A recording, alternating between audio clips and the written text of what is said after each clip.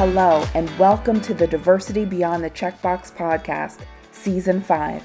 I'm your host, Jackie Ferguson, certified diversity executive, writer, human rights advocate, and co-founder of the diversity movement. On this podcast, I'm talking to trailblazers, game changers, and glass ceiling breakers who share their inspiring stories, lessons learned, and insights on business, inclusion, and personal development. Today's guest is Everett Harper. Everett is the CEO and co-founder of Truss, which builds software and infrastructure to help companies scale and modernize. Everett has written for Forbes, Fortune, and TechCrunch, and has been a featured speaker at Dent, Techstars, Dreamforce, and Women 2.0. Everett, thank you for being here today. Yeah, thank you. I've been looking forward to this. It's good to see you again. Yes. So Everett, let's jump into your background, your family, a little about your identity, whatever you'd like to share. Yeah, so I was born in the Hudson Valley of New York to IBM parents, and they came from Pittsburgh, Pennsylvania, in particular, a neighborhood called Homewood, which has a big legacy, and we have a connection there. And they came up in the early 60s in order to start working at IBM. And my mom was a secretary at first. In those days, when she became pregnant with me, she was not able to continue working. IBM didn't want pregnant women in the office. So she decided, well, that's more important to do a family. Left for 10 years, came back, and then worked her way up from being a receptionist or secretary in those days to actually passing the test to become a programmer, and wound up having a 30-year career as a programmer from the end of mainframes all the way through the dawn of PCs. And pretty amazing, given she did not have a college degree, neither my parents did. So that was definitely part of what was going on at home. I love that. And just, for our listeners, Everett, and we discovered this in our pre-interview, you and I are both from the Hudson Valley. I think we went to the same high school, John Jay High School. Is that right? That's correct. And then our parents, well, my mother specifically, both of my parents are from Pittsburgh, but my mother specifically is from Homewood in Pittsburgh, Pennsylvania. So Everett, from here forth, we are officially cousins. That's right. That's right. And she went to Westinghouse, right? Yes, that's right. That's right. Exactly. So we went legacy of high schools. That's across multiple. I know. I love that. It's such a small world. And then, of course, in the Hudson Valley, my parents also worked at IBM. So that's right. It's so amazing, like how connected we are. And this is our first meeting. It's the funniest thing, but I love that. What a small world, right? Yeah. And it's one of those things about being connected as well, that there's always often places where people can be connected if they kind of take a little bit of time to dig in a little bit further. So I appreciate being asked a question about background, because we never would have discovered that. That's right. And I love your point just now, because if people take the time to talk, right, and they'll find that they have more connections than they think. And I love just extending my family to a new cousin. Yeah, right. Exactly. Because we don't have enough, clearly.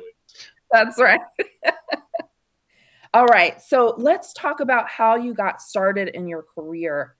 What did you think you'd be doing? And I love to ask this question because so many times young folks coming right out of college, they think they need to have it all figured out. But I'm interested in learning a little bit about your story and what you thought you'd be doing.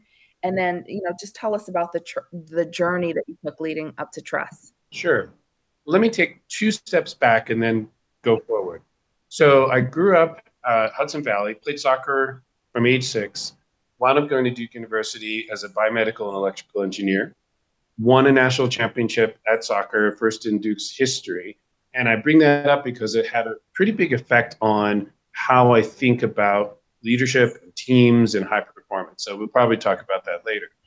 I also learned that as a biomedical engineer, while I finished the degree, I didn't have that extra spark, that extra gift that really amazing engineers have. Mm-hmm. So that was point one, where I thought I was going to do one thing and it didn't make sense.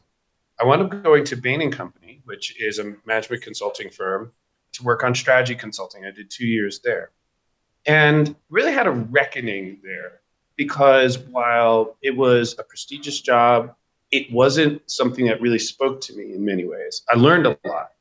And so I really kind of said, I realized I was on the treadmill and did all the things I was supposed to do, and then wound up feeling like, nah, this isn't really working. So I tried a variety of things, but really what I was doing was trying to figure out how I could align purpose and talent and curiosity and impact all together. And I went through multiple iterations. Some of the highlights, I think, are I worked for a company called Self Help, which is now one of the largest and most impactful community development finance institutions. We helped create the CDFI fund, which we focused on creating opportunities for low and moderate income home buyers to buy their first home. So now millions of people have access to homes. And from a DEI perspective, that's really important because if you notice the difference between net worth from African Americans in the US and white Americans in the US, it is basically the amount of a mortgage or sort of your asset of your first home. And obviously, that's the way that a lot of people send their kids to college for the first time. So increasing access to that was really important. So that was the first taste I had.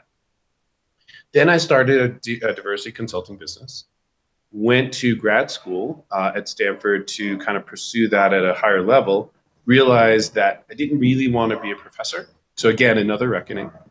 Went to the MBA program and finished that with an MBA and a master's in education around learning, design, technology, right when the dot-com boom hit. That's so interesting. And I love that you talked about purpose, talent, curiosity, and impact. Very often we're trying to figure it out, right? Figure out what we want to do, what we're passionate about, what we're meant to do, right? And if we think about those 4 points, purpose, talent, curiosity, and impact, that's a great way to get started in determining what the right path is for you. So I love that you shared that. Yeah. You had mentioned younger people. Mm-hmm. I know I felt the pressure of needing to figure it out at 23. Yeah. And I definitely learned that it's sort of iterative. I can't think my way into it.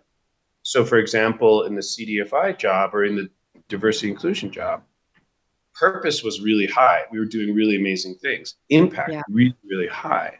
But I lost some of the curiosity along the way. And I learned that my day-to-day work had to be kind of interesting and helping me grow and helping me learn. Mm-hmm. And it had slowed down. And so I learned from that it wasn't simply purpose that would determine the best job. I had to have another piece to it, which was the curiosity and learning piece. Challenge in many ways. And Everett, even the best of us has ups and downs in our career with successes and failures. Over your journey, can you share a couple of the lessons that you learned through the highs and lows of all of the experiences that you've had? Sure. So I'll start back with soccer and then work my way up to sort of current time, where we would work our butts off to be the best team in the country at the end of the game. When your mind is like, I just want to stop, my body's tired. We had practice so that we had the discipline when it got hardest to continue doing our job. And at the same time, and I think LeBron James, for example, sleeps 12 hours a night. There's lots of study around this, that recovery is just as important. You can't just keep grinding. And the grinding has sort of a cachet right now. I think it's actually the wrong direction. High performance is a combination of that hard work and recovery. And if you're just as thoughtful about recovery, then you can be even better performing when you need to. And I think the pandemic and the current state we're in is really pointing that out, how important recovery is, because otherwise we spend our time what Adam Grant calls languishing. I want to stop there because that is so valuable in our society today, because you're right. We do focus on, I'm working 60 hours a week every week, like it's a badge of honor. And, in some cases, we do have those weeks where we're really pushing it. But Absolutely. understanding that recovery, especially for those that have their own business, entrepreneurs Yeah. especially, right? Yep. And so, but the recovery piece is so important. And that's one of the things that we miss. And then we get to this breakdown point, Yep. then we've got to stop, right? But how do we intentionally look at high performance from the hard work perspective and the recovery perspective in what we're doing? That is really, really impactful because if we did that better, right? If we made that a practice, I think we'd be able to perform higher at a higher standard for longer. What we're doing now, we're thinking a little bit more about, mental wellness and Hmm. emotional wellness and that's great, but to really make this important, an important part of how you work, that's so impactful. So, just for folks that are listening, I'm taking my notes because this is part of, I mean, that really, really matters. And we've got to Yeah. think about that to Yeah. be, to sustain our high performance. We've got to think about that. So I'm going to let you, Everett, move on to the next one. I definitely have my Oh, pen ready. That one was yeah. I awesome. just wanted to build on that. You said it was a practice. I completely agree with that. If it becomes a practice, it becomes a habit, then we have it ready when you do those 60-hour weeks. And you have a practice of saying, I'm not going to keep going. I'm going to take some time, recover. And I'm being just as intentional about my recovery instead of just like, it may be easy to take a day off, but how do you spend that day off? Are you just as intentional about your recovery as you are about your work?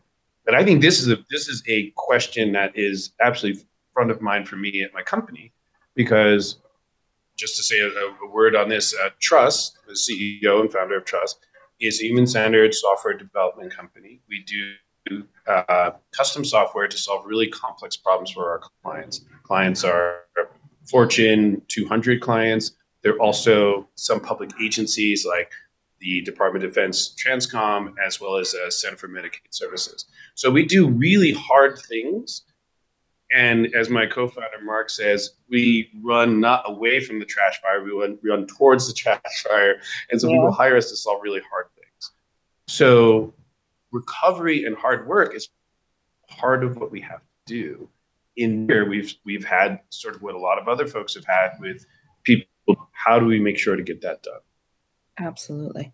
All right. So, Everett, that was such great advice. Can you tell us another lesson that you've learned over your career? So when I started the company, Trust, the first 4 months of 2012, I got divorced. I had to find a new home, become a co parenting single dad. My father died, and my national championship ring got stolen, all at the same time that we launched our Oh first my product. So God. that was obviously a low. And what I had to learn was resilience, and a lot of humility, because it isn't resilience as in sort of, yes, I'm going to be resilient. It was that resilience where, okay, I woke up, I'm breathing, I'm just going to make it through this day. And that's it. The other lesson for me was with trusting co founders. So it's so important to have partners, co founders, a squad around, not only who you're aligned with, but there's a high level of integrity and a high level of trust. And Mm-hmm. so the story I'll tell is that when I got the call from my sister saying, hey, if you want to see dad while he's still lucid, you need to come home. Called my co-founders, and it was one of those moments where certainly you've heard, one has heard stories in Silicon Valley where people start to do shenanigans behind the scenes. And I said, hey, I need to go home. Here's why. And they said, bye, take as much time as you need. We'll be here. We got you. And it was it. Love it. And that simplicity and high integrity, I am very thankful for. And so, at least for me, the lesson is not only kind of resilience personally, but in taking your time to choose the right people to work with and to co found a company with. I searched Yes. for a long time before I settled on Mark and Jen, and I'm really glad I did because now it's a decade later and we're still highly aligned and have gone through all our ups and downs together. That's such good advice, Everett. Understanding resilience and understanding that not everything's going to go your way, right? And sometimes you've got hard things to deal with. And then really picking the right team because they make a difference in those moments where you need to rely on them, but in your everyday. Like how much more can you get accomplished Right. if you've got a team that's running as hard as you are and that cares about each other? I think that's amazing. So let's talk about trust. How did it come to be? Tell us more about what the company does and some of the customers that you support. So, a little bit about trust is that we are a human centered software development company. That sounds like a lot of jargon. Let me break that down. What that means is we really focus on the experience of our clients and customers. And we do that with not surveys, but by actually talking to them. One of the things I really enjoy personally, and our team is very good at, is using different interviewing techniques to not understand what do you like or what would you love, but actually what are the challenges facing you? What are the things that get in the way for you doing what you need to do? What are the opportunities that you see that maybe something could help with?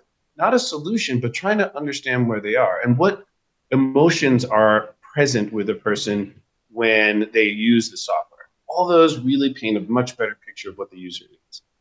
Second, and this is pretty distinctive, we interview the operators of the system.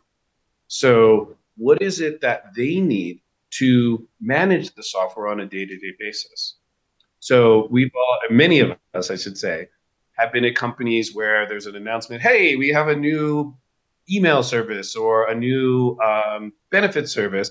And now you're like, well, great. You've just broken all the workarounds that I figured out from the last time that we proposed to use the software, instead of asking me what I actually needed and what the issues were.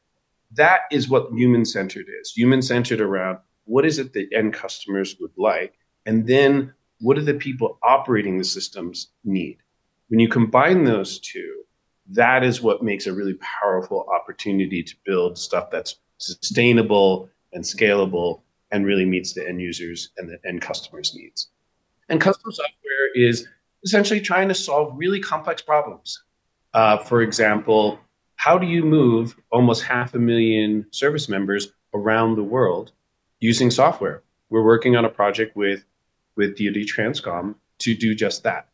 And it was rated as the second most stressful thing after combat by the service members. Now, instead of 5 months, anybody's been in a military family knows that this has been a problem because you all move all the time. What was previously 5 months and lots of paperwork, we've done prototypes where it's 10 minutes on a mobile phone. And so we're building that out to production as we speak. Wow. Yeah, so that's been fun.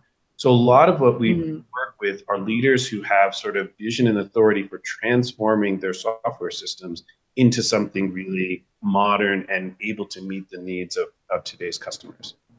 That's really fantastic. And Everett, asking the right questions is so important, back to your first point, right? Because we've all done the surveys where, are you happy with this? Yes or no? How happy? 1 through 5, right? But not asking really intuitive questions. Right. And to get to really how you can better support the people that are taking these surveys. Yeah. I think that is so important. Love the work that Trust does. As you think about, first of all, you're doing really hard stuff, right? Really complex things. But to really understand also how people are interacting with what you're doing and how the experience changes for them. Right. The user experience changes. You're getting good information for the companies you're supporting, for yourself and your company. That is so important. And it's important for business leaders to know how to ask those intuitive questions. That's so important. Yeah, I would build on that and say that I think the insight to ask questions gets back to the curiosity part that I was talking about earlier. Yeah. It also takes a certain level of humility. Like, are you willing to be wrong on your hypothesis of what customers need? I think asking questions enables that. I think today, in many ways, we've all been trained to have the right answer, Mm-hmm. to know what we're doing, especially if you're a leader. You're expected to know, many places you're expected to know the answer. I actually think that new skill for the next decade is being able to say, I don't know. How can we find out? What questions can we have? What hypotheses can we create? Who do I need at the table who are asking Yes. different questions, who have different answers than the ones that I may have access to because I know I have blind spots? You're so right on that, because the right answer is not necessarily our answer, Mm-hmm. right? It's the answer that you can come up with collectively. And from, using these different perspectives and different experiences that are bringing information to the table. That's so right. So That's right. right.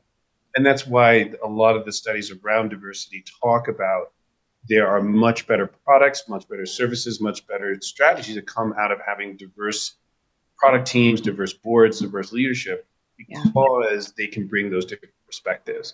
And the data is really clear about this at this point. absolutely. So, Everett, in one of your Forbes articles, you wrote a piece called Hidden Figures Unsung: One Woman's Fight to Be an IBM Programmer in the 1970s. And we talked a little bit about your mom. I want to talk about this article. And, I know that your mom is one of the people who inspired you most. And I'd like to talk about that a little bit.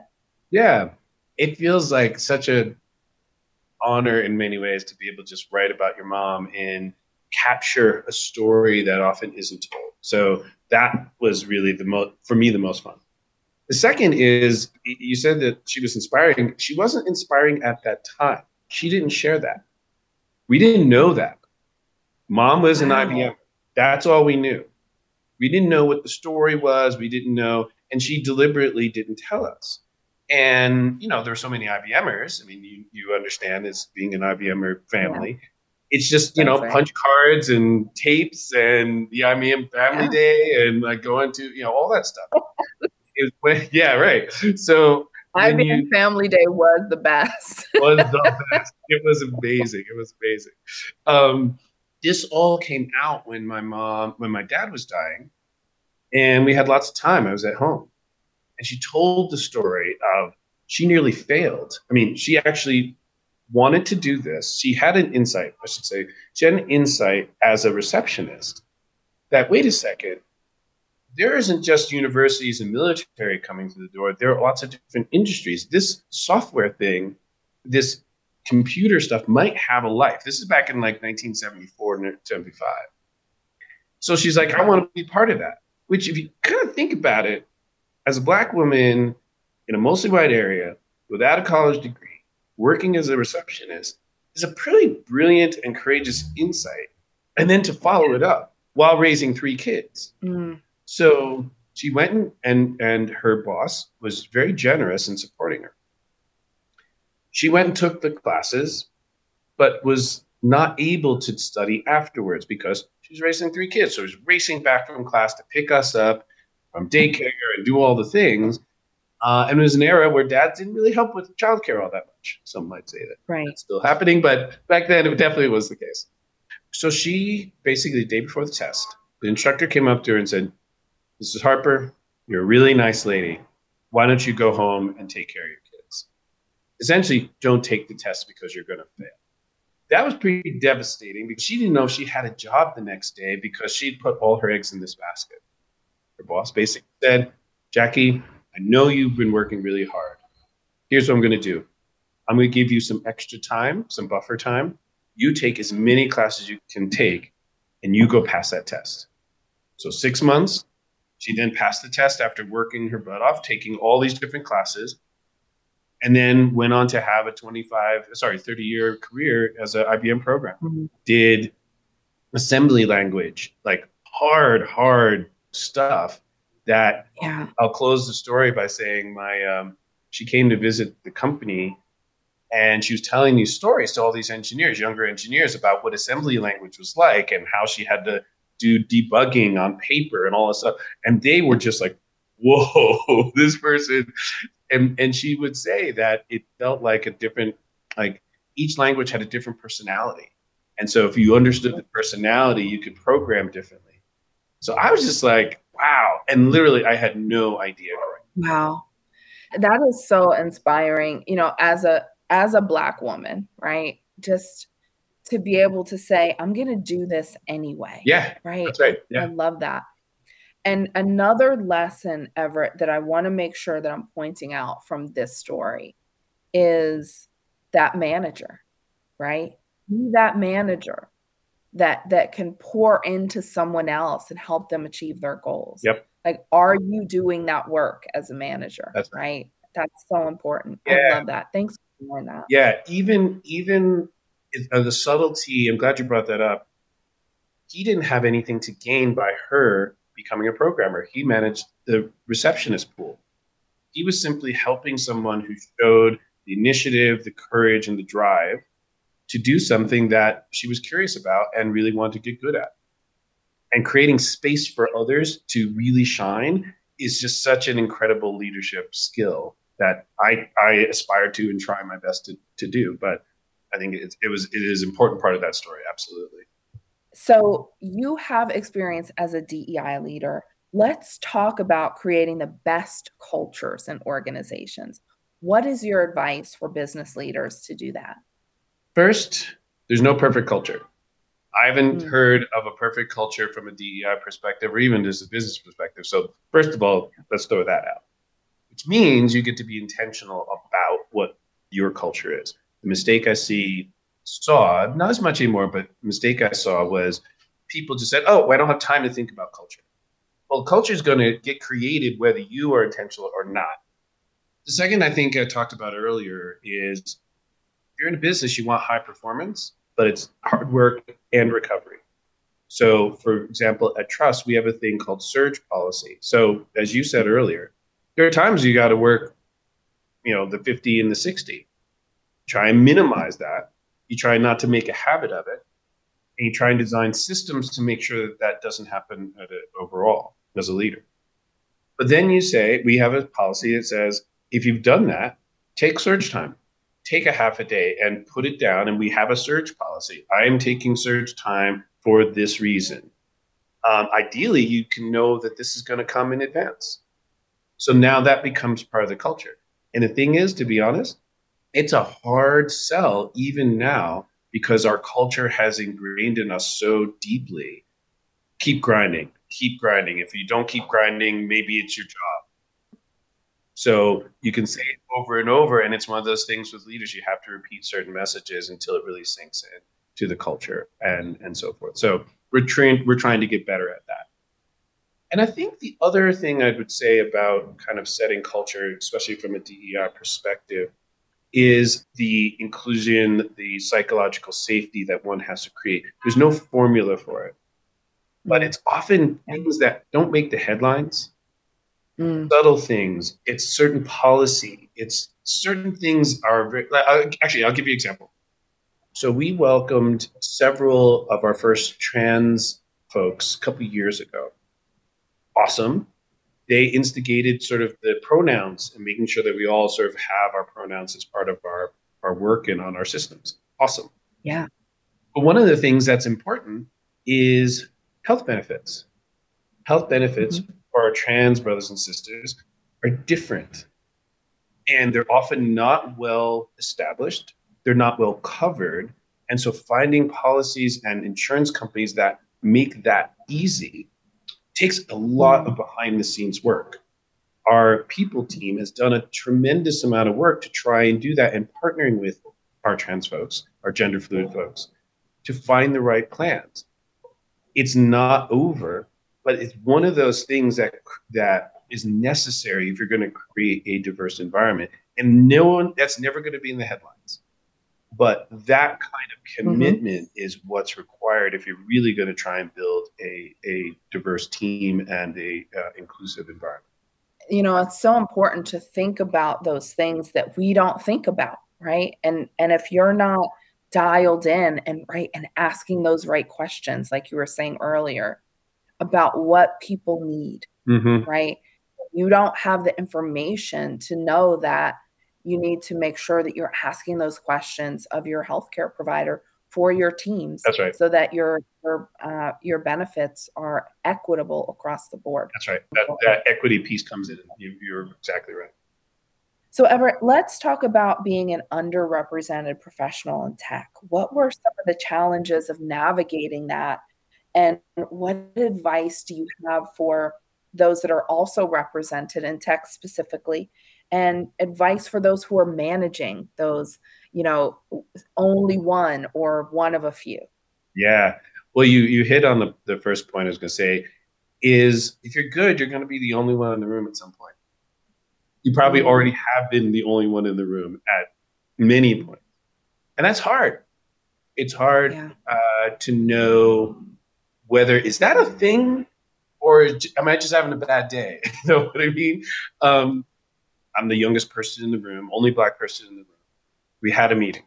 Sounds really good. Looks like there was an agreement. My manager took me aside and said, "What'd you think of the meeting?" I said, "Looked like it was good. Like everybody came to agreement." He said, "Nope, we're never going to get that deal." I was like, "Whoa." And he said, "Here's what actually happened." And he broke down the language. He broke down the things that weren't said, the responses that I wasn't picking up because I wasn't experienced yet. And he translated the meeting for me.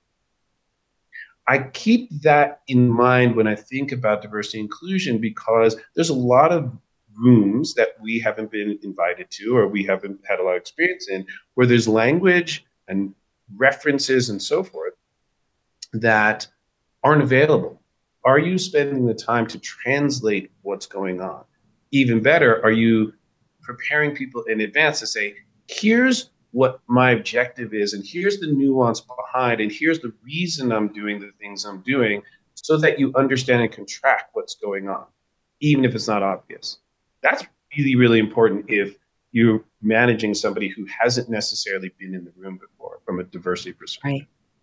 Right. I think the second thing that I did to combat the sort of only one in the room is you spend more time out there networking. And I don't mean the networking of glad handing and business cards and so forth.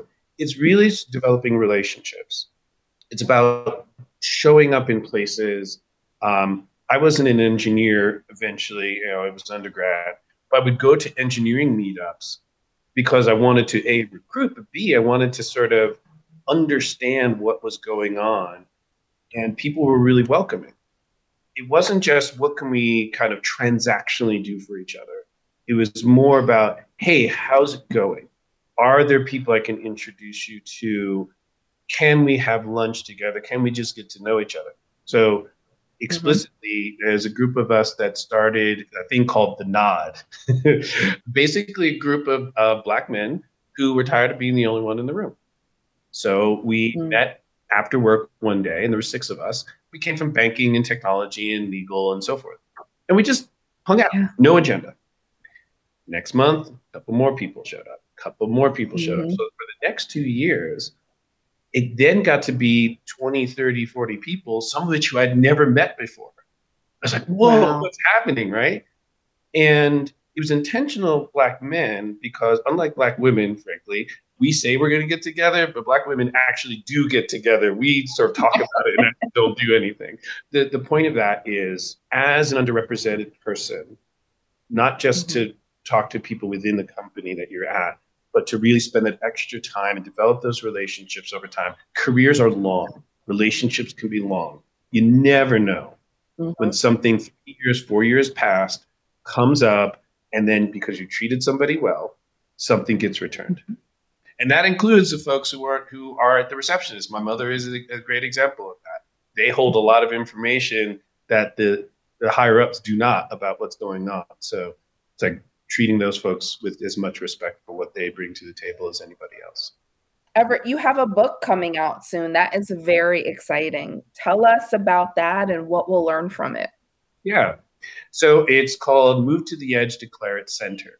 And it's about making decisions in situations with high complexity and high uncertainty.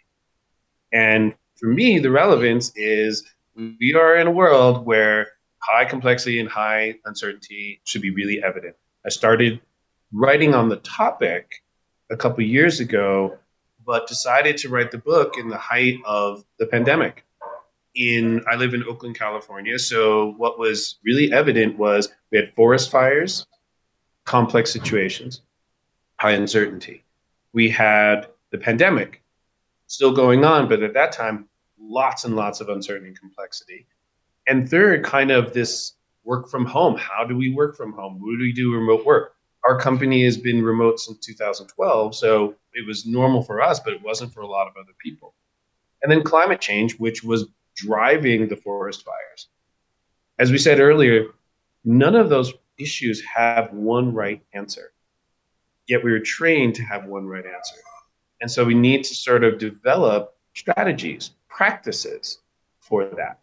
So Move to the Edge is about how to lean into and discover things you don't know, to uncover the blind spots, to bring diverse teams together, and to do it systematically. So I share a lot of the practices and systems we use at Trust and with our clients to uncover the new, the novel, the unknown, to make what you discover part of normal operations so that it's no longer a side thing or a special initiative. It's part of what you do. So, for example, diversity, like you might say, let's do a diversity initiative. That might be an unknown. But when you're successful, it just becomes recruiting. It just becomes hiring. Absolutely. Well, I can't wait to read it. I'm very excited. I think it's going to have so many opportunities to just push us, right, a little bit further and challenge us to move outside of that comfort zone. So I'm very excited about it. Right. Everett, tell us something about you that not a lot of people know. This is my favorite question to ask every guest. God, let's see. I'll give you two. Okay. One, as I've been meditating since 1993. And that practice, I talk about it in the book, but the simple act of washing dishes can unlock an incredible practice of daily dropping into a place of calm and of clarity. The second one that probably not a lot of people know is I tear up really easily from moments of joy.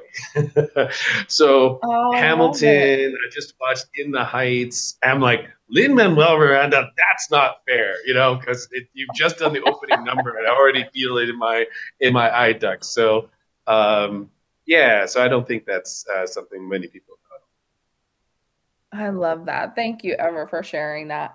And I'm the same way. Like when I see something amazing or extreme talent, I tear up. Thanks for sharing that.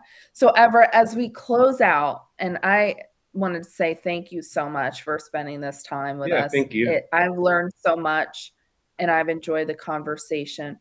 What's the message that you want to leave our listeners with? So the message I'd like to leave listeners with today is we are going through unprecedented times. It's hard. Some people call it the Great Awakening. Some people call it the Great Resignation. It is absolutely something that's on everyone's mind. And it's an experience that's challenging for a lot of people in different ways. I think it's also an opportunity. And it's an opportunity to address complex issues, uncertainty in a different way. And learnings can be really hard, but you get better. So make it a practice. Yeah. And then build the systems to sustain the practice so you don't burn out. So well before you burn out, take the time, create the space, set the boundaries, and then keep going. It's what getting 1% better. It can make an incredible amount of progress over time. So, and I'm excited to sort of figure it out because no one has the answer, but collectively we have enough answers that we might be able to see into a new direction. So that's what I would leave people with today. That's, we all need to hear that sometimes, right? Everett, how can people connect with you? I'm Everett Harper on Twitter. You can find me on LinkedIn. Those are the two best places. I'll be creating a website with my name, everettharper.com, coming soon. And then Everett Harper at Trust. You can look me up, trust.works. And particularly if you're interested in joining the grand experiment of trying to do really great, impactful software, come join us. We are absolutely excited and open for new people to come in. Love it. Everett, thank you again for taking the time to speak with me today. I enjoyed every single moment of the conversation. Same. Took so many notes. Thank you.